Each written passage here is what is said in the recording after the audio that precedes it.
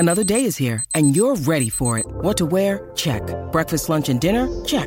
Planning for what's next and how to save for it? That's where Bank of America can help. For your financial to-dos, Bank of America has experts ready to help get you closer to your goals. Get started at one of our local financial centers or 24/7 in our mobile banking app. Find a location near you at bankofamerica.com/talktous. What would you like the power to do?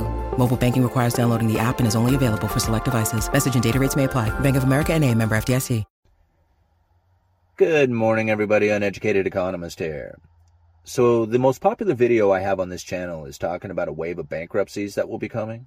And I love the comment section of that video because there are so many people who are saying that they are still waiting for this wave of bankruptcies to be coming and that I am obviously wrong.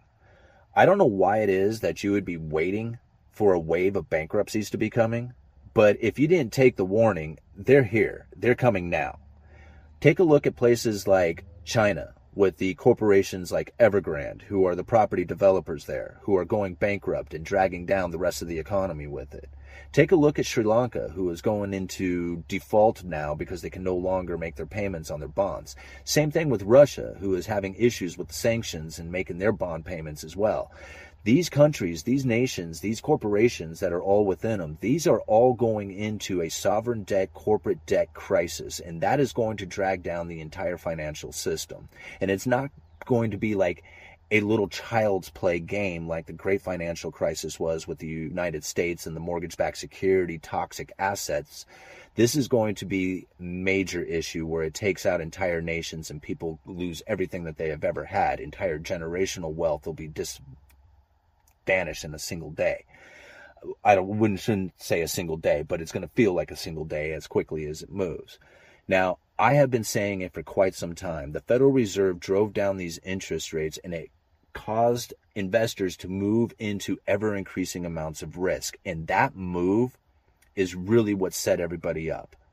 Now, the Federal Reserve knows. They know they cannot bail out these corporations. They cannot just willy-nilly hand money over to a corporation, no matter how much people want to say that's what's happening. It's not only, for one, it's illegal. They can't do it. It's not within their charter to provide that kind of funding to corporations. And two, politically, it is very, very frowned upon. So when it comes to bailing out these corporations, the Federal Reserve really has to use a lot of tricks in order to make it happen. And that's really where I feel the quantitative easing and driving down the interest rates on the U.S. Treasuries is really more of a bailout for corporations, even nations. Because what happens is that if you drive down the interest rates on the U.S. Treasuries, that doesn't give the investors a safe place to go to that is guaranteeing a return. It turns it into a speculation.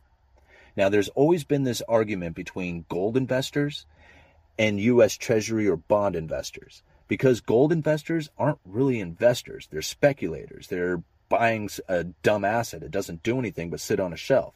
It doesn't pay dividends. It doesn't have a company that can grow. All it is just an item that you can sell to a greater fool in the future. So that's what you're anticipating when you buy gold, is that it's going to go up in price and that you'll be able to sell it for a profit. When you buy U.S. Treasuries, what you're looking for is a return from the interest rates that it pays.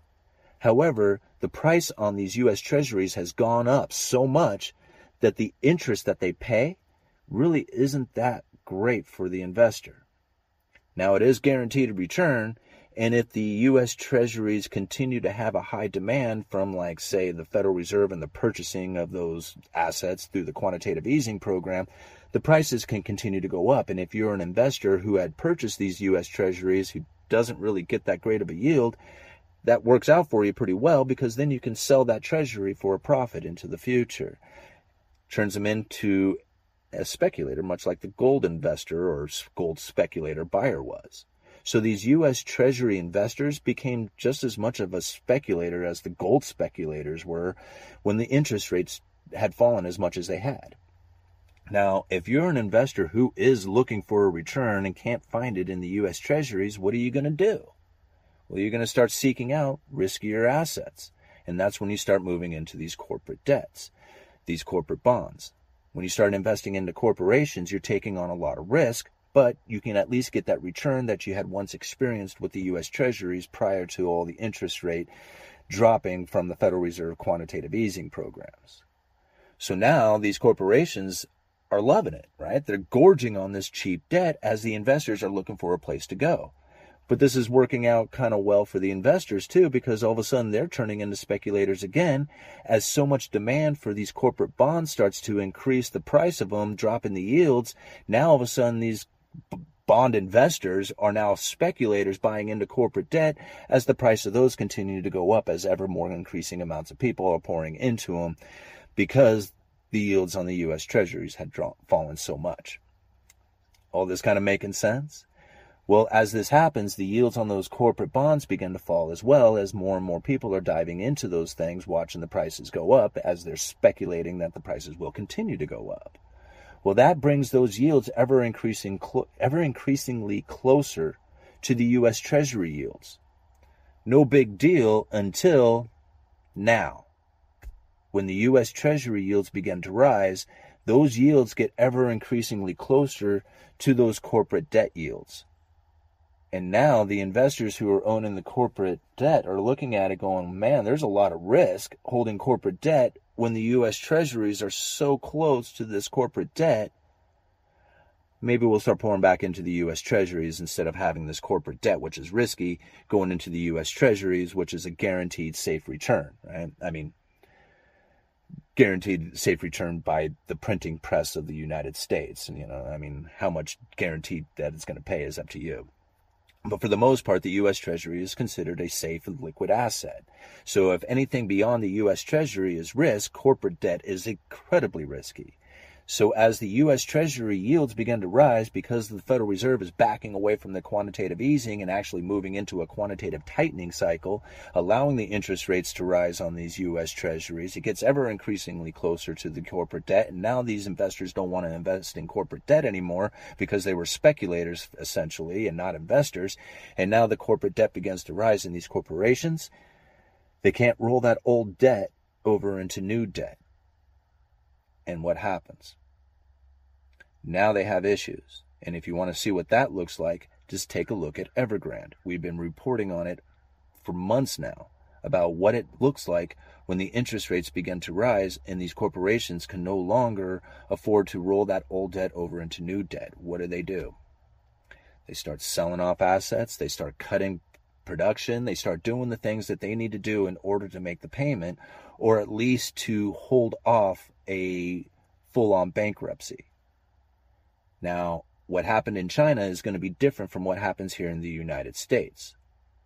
But it's going to rhyme. It's going to look fairly similar, right? Every nation is not going to be the same position as the next nation is. Some nations have a lot of production, commodity, natural resources. Other nations weren't much more than a tourist attraction. So these two nations are not going to default in the same fashion that the rest of them are going to go into. And when you see corporate debt start to really rise on the yields, we're just starting to see what it looks like. You're going to start seeing these corporations start selling off their stock, right? All that stock buyback that they were doing, see, they were borrowing cheap money and buying back their stock. Well, now they're going to have to figure out a way to pay these bondholders, and they're going to start selling their assets. And part of that is probably going to be their stock holdings as well. So you can see the stock market going down along with the bond market. If the bond market and the stock market rose together for the last few years, then you can see them fall together as well. It's happening, guys. Don't think that the wave of bankruptcies is not going to happen. It's going to happen. It's on its way. And that Federal Reserve, what are they going to do to bail out these corporations? It's easy if you can do the quantitative easing and drive the investors into it. It's easy if you can have a pandemic so you can set up a special purpose vehicle, fund that special purpose vehicle with hundreds of billions of dollars, and then put out the news media that you're going to be buying a bunch of corporate debt, and that drives investors into the corporate debt trying to front run the Federal Reserve. That's what happened during the pandemic. So quantitative easing, special purpose vehicles during the pandemic, what's the next thing they're going to do to try and bail out these corporations? There's not going to be a lot that they can do, short of going into massive quantitative easing again, and hopefully the investors will start going back into the corporate debt to try and find some sort of return on investment. But I don't think that's going to happen. I think what's going to happen is that we are going to start seeing a major wave of bankruptcies that are going to start taking out a lot of the jobs market, which is going to then start taking out a lot of the inflation that the Federal Reserve is somewhat concerned about. Uneducated economist, you guys let me know.